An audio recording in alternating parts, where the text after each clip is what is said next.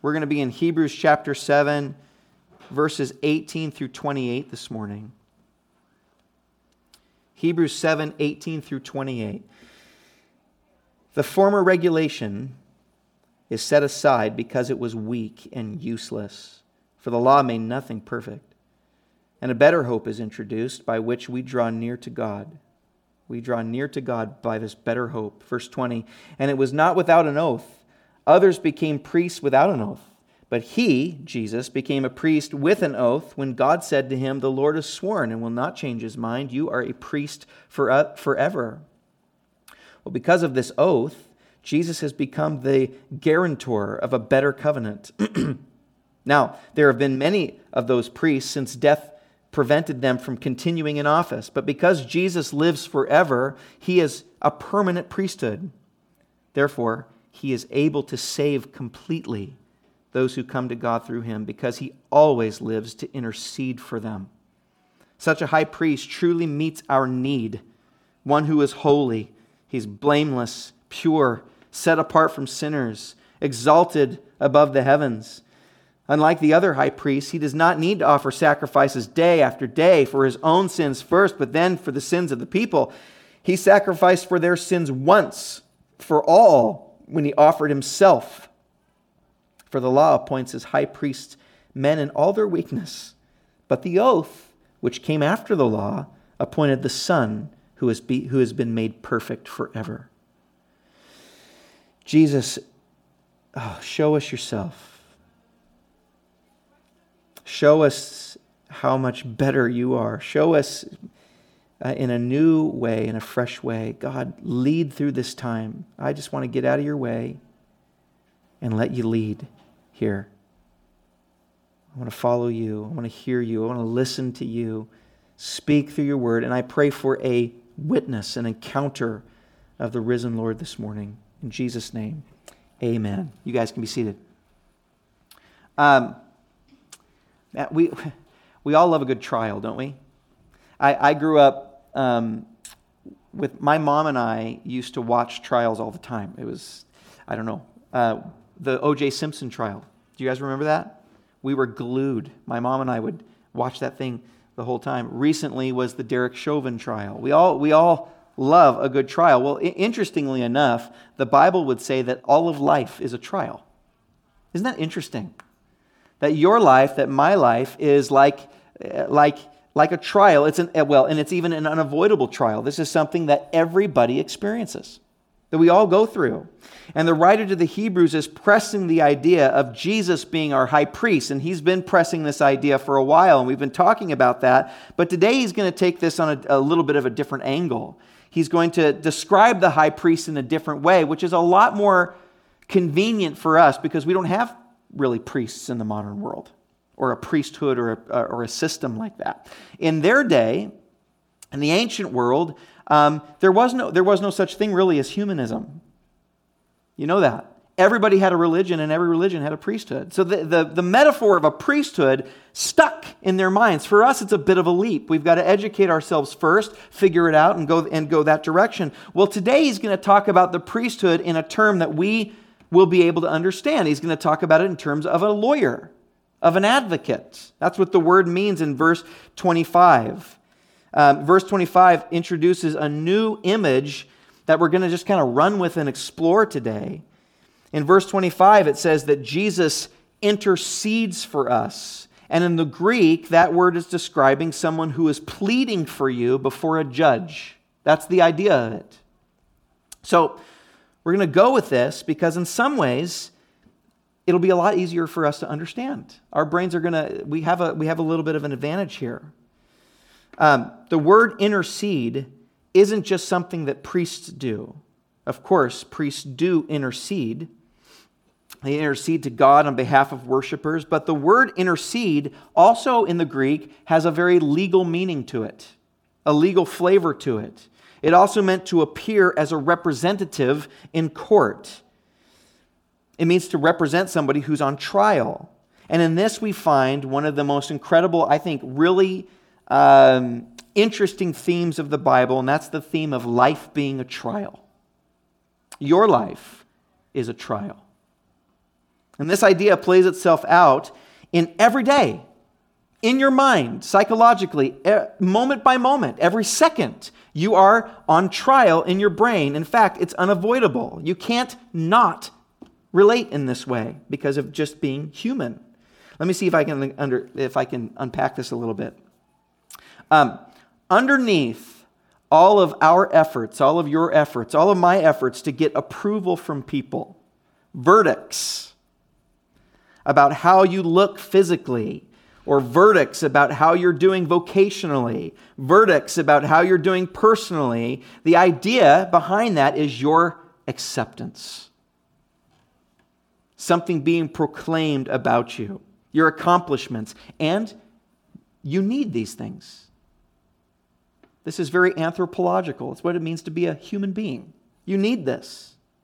You get home, we've all experienced this. You get home from a gathering, a wedding or graduation or time with your friends or whatever it is. You go on Instagram and you see all the pictures that people have been posting about that event, and you scroll down and when do you stop at the pictures? The ones that are about you, right? You look at the pictures of yourself. And when you see those pictures, what do you think? Well, here's what I think. Gosh, in my mind, I didn't think I smiled like that. I didn't know I looked like that. When I took that picture, I thought I had a ghost version of myself, and now I'm realizing it didn't look like that at all. In my mind, my shirt fit a lot better. In my mind, when I was laughing with those people, I didn't feel like I looked like that when I was laughing. Do I really look like that? Is my posture really that bad? Oh my gosh, my neck juts out. I had no idea that I looked like that. Does my belly really bulge out like that? Right? Don't we think like that? Do you know what's happening? You have an image in your head of what you hope you look like to other people. And in that picture, you find out that image does not match with reality. There's the ideal and there's the real. And that's where the tension is. And there's a sense in which you feel naked when you see that picture, especially on social media. You go, oh my gosh. You wish you could tell your friends, please don't post that one. Or can you please erase that? Right? Sometimes we say that to our spouses. Don't put that one on. Right? Like you've been walking around confidently not knowing that your zipper was down all day. It's one of my favorite things to do as a pastor when I'm marrying somebody, when I'm officiating a wedding. I do this almost every time because it's just so fun. The groom is standing before me with his bride. She just walked down the aisle. They're so happy, and the music's going, and I go to him, your zipper is down. And I see his face go, and his hand slowly moves, and he feels that it's up, and he goes, you son of a... And I'm just like, yes. He has an ideal version, and I like to mess with that a little bit. You also walk around with an image in your head of what you think your vibe is, right? In other words, what kind of person you are, you emanate, what your affect is to other people, what your character or your soul looks like, you could say. Are you jovial and easygoing? Is that your vibe? Are you the kind of person, I'm serious and intense? I don't care what people think about me. Is that your vibe? Are you always in control? Or are you more blasé? Are you a lovable person? Or are you a hard to love person? Right? How good are you? Are you a good person? Are you a bad person? Are you, what's your Enneagram number? Do you walk around as an 8 in your mind, as a 1, as a 2? We have these, this is who I am, right? Here's what's interesting, and I think this is why these things take off, like Enneagram and all of these other things. Here's what's interesting. Come to find out, everybody's going through this to a certain extent. This is human. What's the verdict? Who am I? Right? You can't not care about this, unfortunately. Everybody goes through this to a certain extent. No matter how hard you may try to live satisfied with your own evaluation of yourself or your own verdict or your own pronouncement, whether you're good, bad, beautiful, or ugly, let's be real, you can't. You need an outside system to proclaim a verdict. Whether it be social media or the Enneagram or your friends, your mom, your dad, whatever it is, you need someone to say, this is you. You can't just live with your own evaluation. You desperately need pronouncement from the outside. You need to know. Or maybe you're afraid to find out. Maybe you're afraid to know. But basically, you're living your entire life trying to prove yourself so that you can get those verdicts, so that you can get those pronouncements, so you can be a little bit more comfortable in your own skin. That is our plight. Your life is a trial. And it's happening all the time in your mind. It's happening right now. This is no secret, like I said, in the world of social media. This is how they turn likes into quantifiable cash. This is how it makes so much money. They know that people's opinions count. How many people liked it? How many people saw it? How many people loved it? Why didn't they respond? How come I know they saw it, but how come they didn't like it? What's going on there? What's all of this about, right? This is why you can, the more people that like your channel, Coca-Cola will contact you and say, hey, can we put a 30-second ad on your YouTube channel because I noticed that 100,000 people are liking you right now. And if they like you, maybe they'll like us and they'll buy more of our stuff. That's how it works. My son watches something on YouTube called The Outdoor Boys. And it's this family, this crazy dad from Alaska, who takes his 4, 5, 6-year-olds out in the middle of the woods and survives with them. And it's just the craziest show.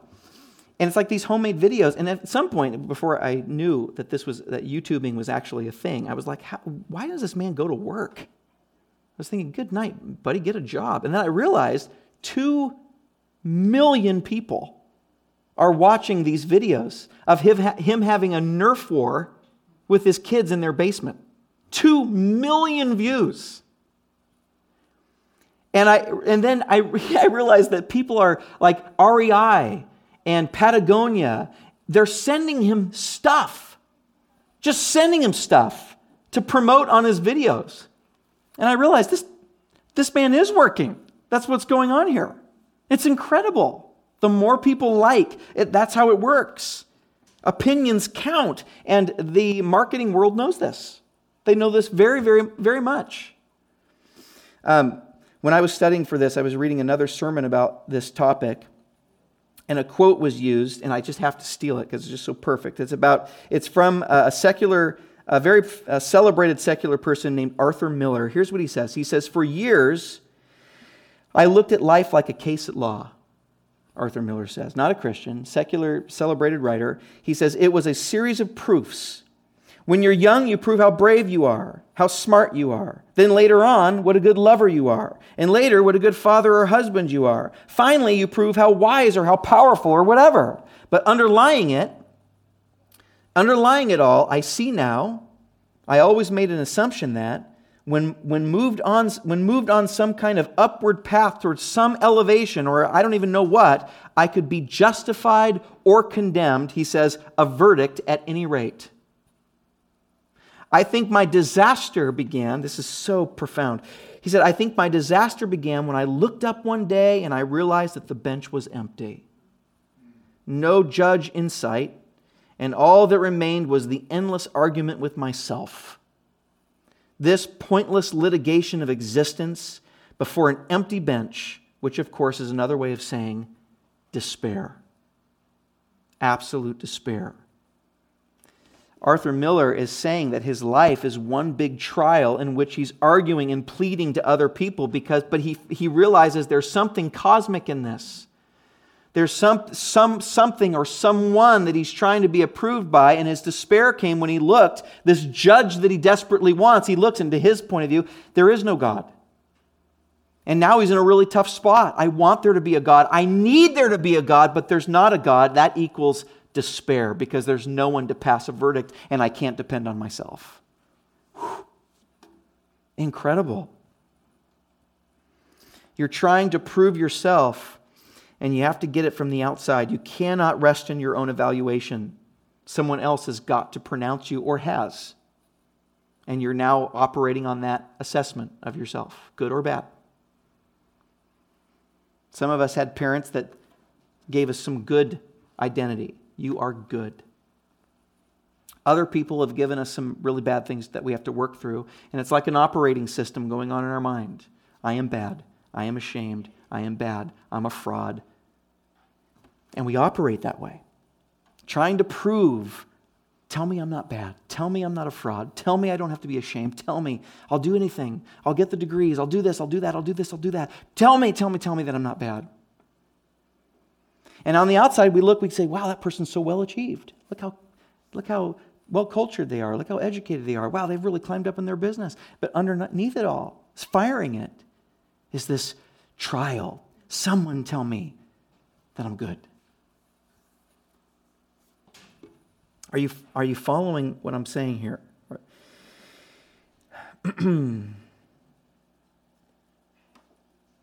This is undeniable, and you can't not care about this. And profoundly, underneath it all, with all the pronouncements and verdicts and evaluations, you are making an appeal with your life, are you not? An argument, are you not? You're making an appeal before a judge, before God. Here's my case. I rest my case. This is my story. You're looking for a word from the God of the universe. Christianity says that there really is an ultimate bench before which we are arguing. There is an ultimate court that we all know we will ultimately have to appear before. Intuitively. Like I said, you can't help but operate that way. And the Bible says that everyone, whether they're a believer or not, deep down knows this. They understand this. Even if you don't believe in God mentally, you know in your heart that there is a judge, that you're being watched, that you're weighing out the goods and the bads, constantly adding things up and adjusting. That is the mental world. So that's what this passage is getting at here when it's talking. That's the new twist he's putting on a priesthood. Okay? The two metaphors are really the same idea. Now, in the modern world, like ours, where humanism is prevalent in both the church and the secular world, there's a romanticized idea that we can kind of represent ourselves in court. Have you seen like movies or plays about this where someone's bold enough to say, I represent myself? And we go, oh, yeah, 'cause that's the American way, you know what I mean? I speak for myself. I'll get out of this myself. Right? But real attorneys know how absolutely ludicrous that actually is. Real attorneys go, oh, that's just not how it works. In the real world, you have to have an advocate. One of the things that Nicole and I are now nerding out on late at night are those old cop shows. They're all on YouTube now. You know, the cops, the bad boys, what you gonna do? We love to see bad guys getting tackled or the crazy lies that they come up with. I don't know how that cocaine got in my pocket. They're not my pants, actually. I just put them on. Just the things. We just love to watch this whole thing. But when they make an arrest, because you have to have an advocate, what do they say? What do police say? You have the right to remain silent. Anything you say can and will be held against you in a court of law. You have the right to an attorney. If you can't afford an attorney, one will be given to you. Because you have to have an attorney. You've got to have an advocate. One will be given to you in a court of law. You've got to have that. And this passage is saying the old legal system, the old attempt at advocacy was flawed. It wasn't working. The old priesthood, the old lawyers were inadequate representatives. That's what the author to Hebrews is saying here. But that doesn't mean he wants to say that you have to be alone in this. You don't have to represent yourself. In those days, if someone got in trouble and had to appear before a magistrate or a local ruler or a king or an emperor, if you got in trouble, you did not want to appear before an authority person alone. You did not want to do that. People that go alone are crazy. People that go to, in the same way, people that go to the ultimate bench before God alone are nuts. People that go alone are religious people. Religious people who think that they can argue themselves based on their own merit. They're going it alone. They're saying, I can save myself. I can present a sound enough case that I've been so good and morally good that God's going to let me go, that God's going to pronounce a good verdict. And we hear that and we think that's crazy. The same way a lawyer would watch a movie where someone decides to advocate for themselves and they'd go, well, that's not how it works, right? People that go alone are crazy. People that go alone in Christianity are religious folks that think, well, I may not be perfect, but no one's perfect. I'm basically a good person. But that's not what Christianity is. According to this passage, Jesus is the advocate that you need. Not just for when you're saved, but ongoingly, as a way of life, Jesus as a way of thinking. Jesus is the advocate that we need. In the trial that you are unavoidably in your brain, Jesus is your advocate. Look at verse 24. It says, but, or you could say, but means in contrast to the old system, the old priesthood, but because Jesus lives forever, he has a permanent priesthood. Therefore, he is able to save completely, perfectly. In other words, it's a perfect advocacy. Those who come to God, the ultimate bench, through him, because he always lives to intercede or advocate for them. Are you seeing where I'm getting this whole theme? I'm not just making it up. It's right there in verse 24 and 25. That's what he's saying. Now think about this. If your advocate's performance in court, your advocate's performance in court will either make you or break you. It's very important that you get a good lawyer. No doubt, Derek Chauvin spent a lot of time and money researching on what would be the best lawyer, right? O.J. Simpson had a lawyer famously that got him off of it. He was that good and that skilled good at what he did. That skilled at it. In other words, if your advocate wins, you win. See? Right? If your advocate loses, then you lose. You've lost. All of the benefits of your advocate's eloquence and brilliance are imputed to your case and are there for you in that moment. Why? Because your advocate is not just your advocate. He's another word for it is your representative. He represents you to this bench. In other words, when you hire a lawyer, you are saying, you are going to be the best version of myself to the judge. You're going to be eloquent. You're going to be brilliant. You're going to know the facts. You're going to be able to spin things. You're going to know the legal system backwards and forwards. You're going to be the perfect vicarious substitute for me before the judge. It's extremely important. You are in your advocate. Your advocate is your substitute. And what we're being told here is, in that way, extremely powerful about Jesus. In essence, we're being told what it means to even be a Christian. Not what it means to become, not just what it means to become a Christian, but what it means to be ongoingly a Christian person. To be a Christian means that you are, the way Paul would put it, you are in Him. You're in Christ. Paul is always getting on this. It's a constant loop in the Apostle Paul's writing. Scholars call it union with Christ theology. It's Him being your substitute and you're in Him. Being a Christian, well, let me put it this way. Being a Christian is not, let me tell you what a Christian isn't based on this. Being a Christian is not, well, I pray to Jesus, I ask Him for help, and then I try to live like Jesus lives, and I go to church and I read my Bible. That's not a Christian. That's not what it means. Don't you see? That's to appear before court as your own advocate. I'm going to follow Jesus' example. I'm going to be the best that I can be, and I'm going to read my Bible and pray. You're being your own advocate right there. Those things may be involved, but you're using those things as a basis for your salvation. That's not what it means to be a Christian. We would say, that's crazy. That's representing yourself. That's crazy. You need an advocate. And this is why I believe an awful lot of people in the church are maybe not Christians.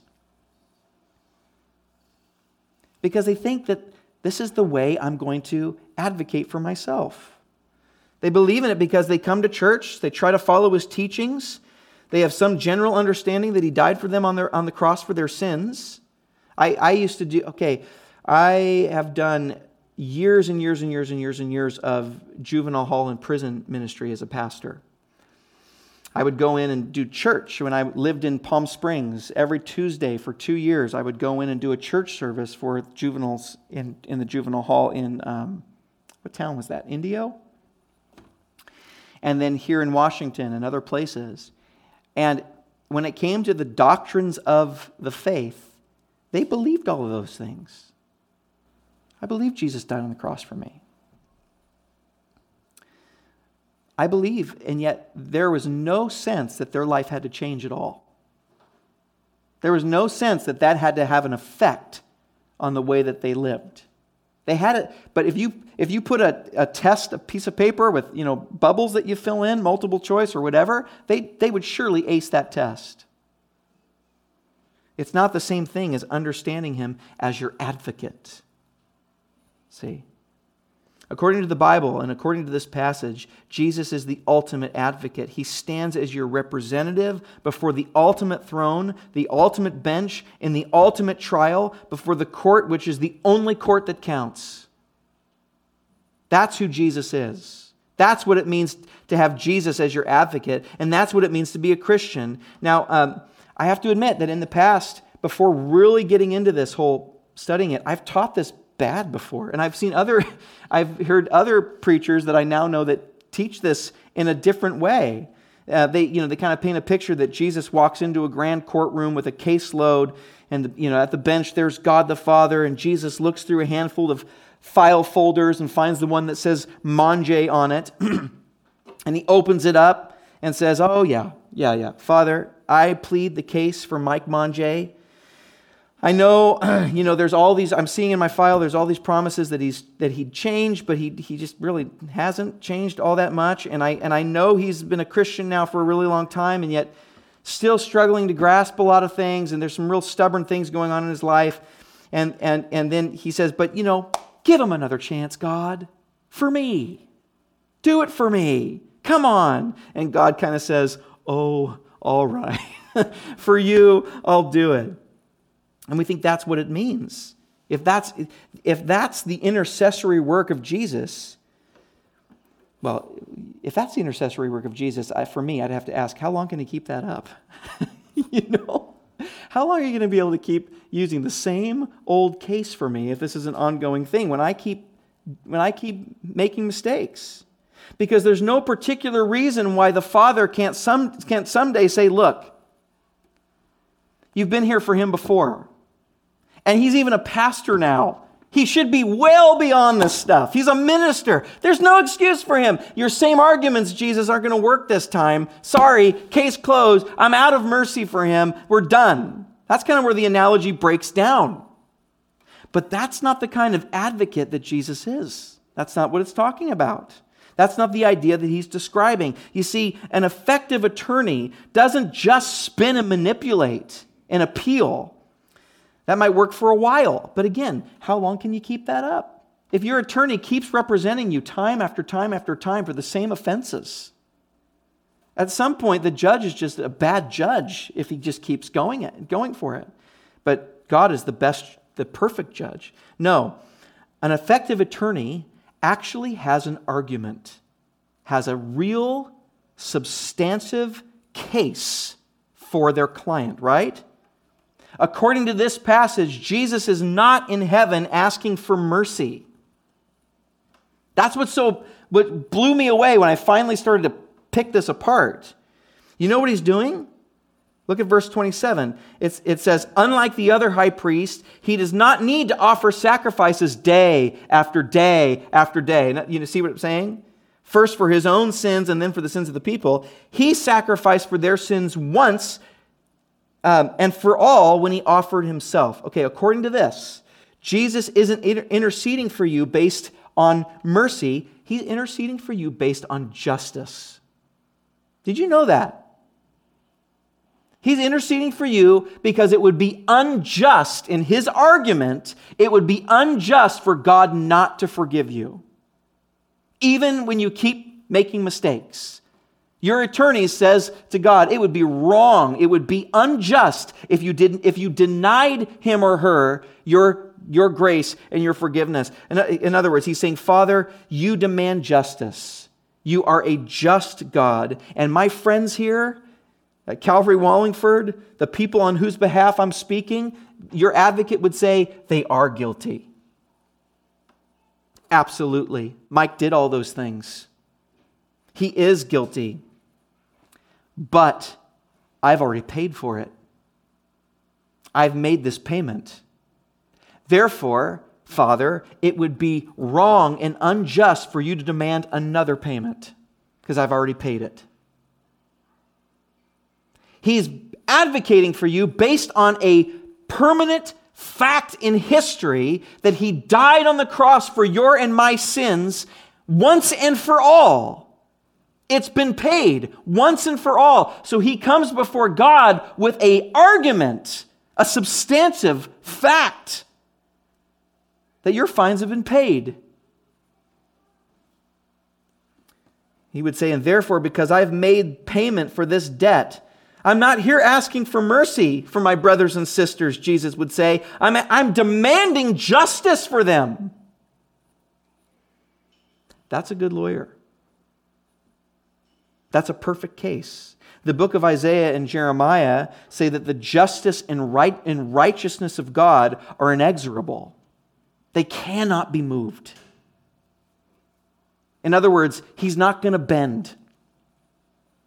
God is not up there going, mankind will be mankind. No, it is a perfect justice. And that's the dilemma that we're all in. We're in a world right now where our society is crying out justice. We want justice, equity, justice, right? That's a big deal right now. The problem with that is, we all know that without a judge, what hope is there for this world? Right? Without a perfect judge, what hope is there for the world that we're in? But with a perfect judge, what hope is there for you? Right? What hope is there for me? You want to talk about equity and getting what we deserve. And yet the Bible defines true equity and justice by the most innocent being in the universe dying for someone else's sins. And says, there's a definition of justice for you. That our world, when we say social justice, that's not what we mean. And yet that's the only one that solves the problem, isn't it? Someone paying for it and saying, because of that, I come to you, Father, demanding justice. How dare us think, whether we're Christians or not, that we can prove ourselves every day. Every day we're trying to prove ourselves. Every day we're making arguments and pleading our case. Every day we're reasoning things out in our marriages, in our relationships, in our work, and what we do, what we think. Well, yeah, I did that, but at least I did this. Well, yeah, I've got this habit, but I've also got these other good things. Well, yeah, I forgot to do this, but you're forgetting that I remembered to do this. When we talk to our spouses, I'm guilty of that. You forgot to take out the trash. Yeah, but I did all the dishes. I'm trying to balance it out. Look at it. See? Right? We do that all the time. I'm looking for a verdict. And I'm trying to get out of a bad verdict. Don't you see? We're trying to represent ourselves. And it's crazy. It won't work. It'll go on and on and on and on and on forever. And the famous go-to passage about advocacy, it's 1 John chapter 1, where we find that incredible verse that says, if we confess our sins, He is faithful and what? Just to forgive us our sins and to cleanse us from all unrighteousness. It doesn't say He's faithful and merciful. It doesn't say He's faithful and gracious, although certainly He is. But it rests the weight of this theology on God's justice. Now, let me switch back to the metaphor of the priesthood so I can show you something real fast here. High priests were absolutely covered from head to foot in gold and jewels. You think about that? They were radiant people. When they were all garbed out, when they had all their thing on, basically the entire net worth of the nation of Israel was in the ephod, was in what they wore, which is basically a bunch of really beautiful, expensive jewels. So when the high priest showed up, it was obvious that he was there. That's why in the book of Acts, when Paul talks back to the high priest, remember that?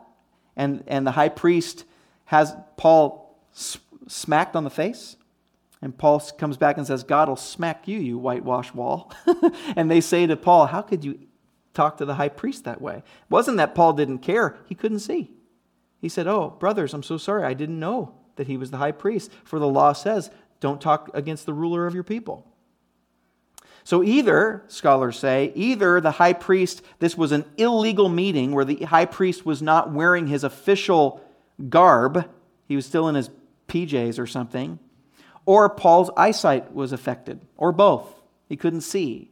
But the high priest, out of all the other priests, you knew who the high priest was. I mean, he was a glittering thing. You know, if it was on TV, they would give a warning that, hey, there might be some flash photography and some stuff. If you're sensitive to light, put your sunglasses on. I mean, he was a glorious, radiant being. To say that Jesus is your high priest is to say that God has worked things out in the Godhead so that your sin has been dealt with, but not just that. Don't stop with the negative. Think of the positive. You're not just pardoned. It's not just a matter. It's not just a matter of mercy. It means that the Father looks at you and He sees absolute, dazzling, radiant beauty. That's what it looks like to say that Jesus is your advocate. Being a Christian is not just a matter of forgiveness and pardon. We think that. I'm a Christian so that I can be forgiven, so that when I die, I go to heaven. That's typically no. Interesting, by the way, in Acts chapter 2, when Peter gives the first sermon of first Christian sermon about what the gospel is, there is nothing in it about dying and going to heaven. Now, certainly you do. That's a biblical doctrine. Yes, when you die, you go to heaven. But that's not what he was stressing when he said, here's the gospel of the new church. He did not stress that. He did talk about through the church, heaven coming to earth. The kingdom of God ruling and reigning on the earth. Bringing it through us. We tend to focus on just that piece. In other words, if you think negatively about your salvation as, forgiveness and pardon from sin, that's just the half of it. It also means that you're just as if you never did that sin. Think of it. Think of this. God sees you just as if you've never once told a lie. Think of that. He sees you just as if you never once exaggerated the truth or minimized the truth. He sees you as if you've never thought those lustful thoughts, or covetousness, or anger. As if you came out of your mom's womb perfect and stayed that way the duration of your entire life. Because you're in Christ, He sees you as that. That's how God looks at you. Because you're in Christ.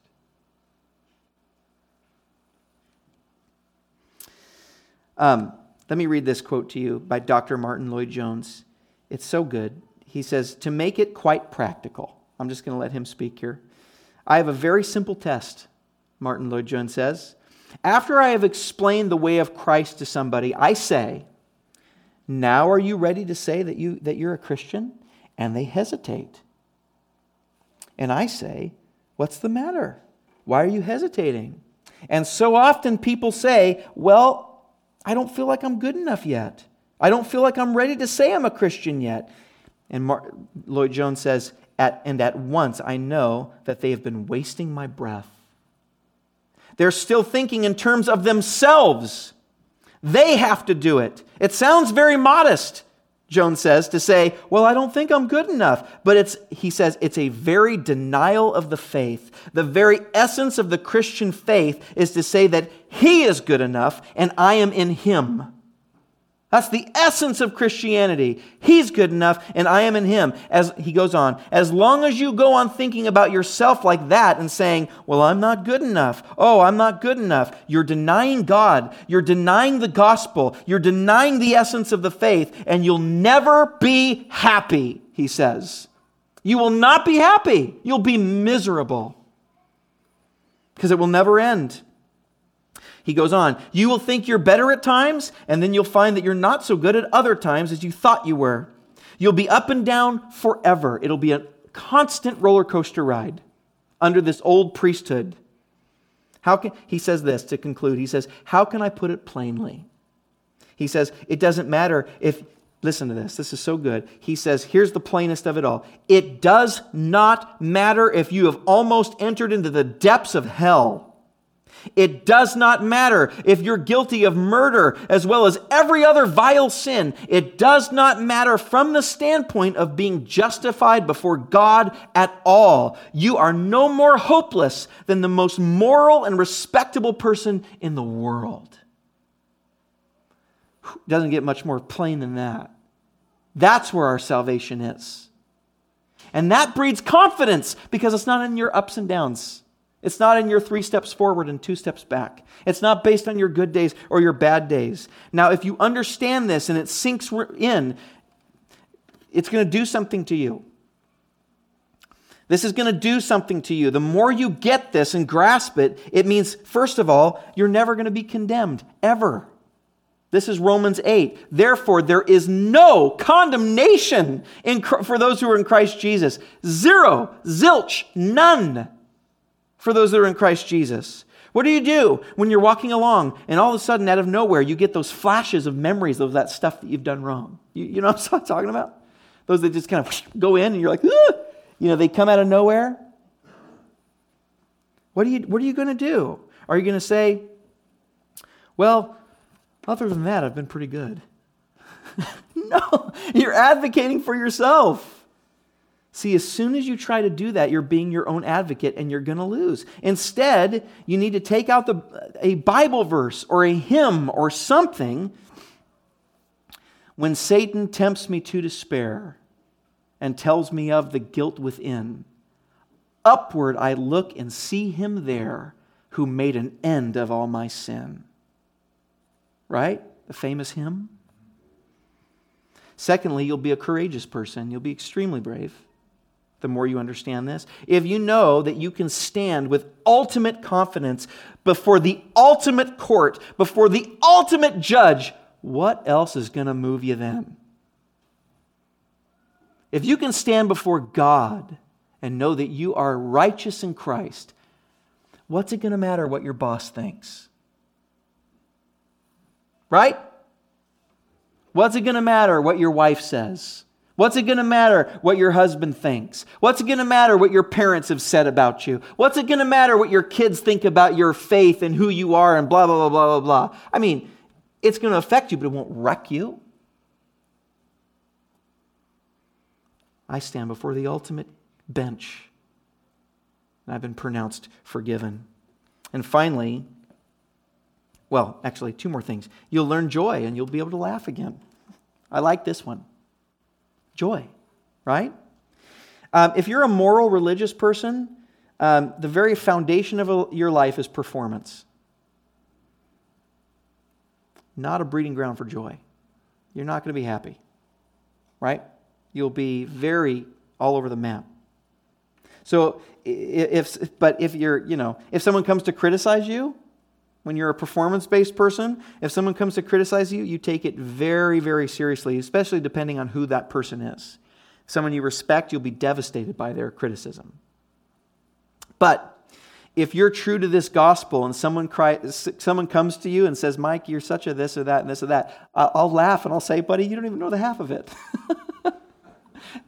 Yeah, that's just the beginning of what's going on in me.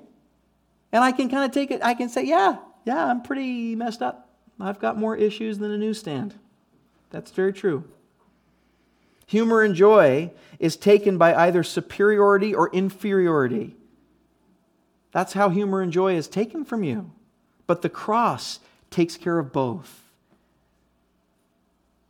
Finally, it means that we can now handle loss.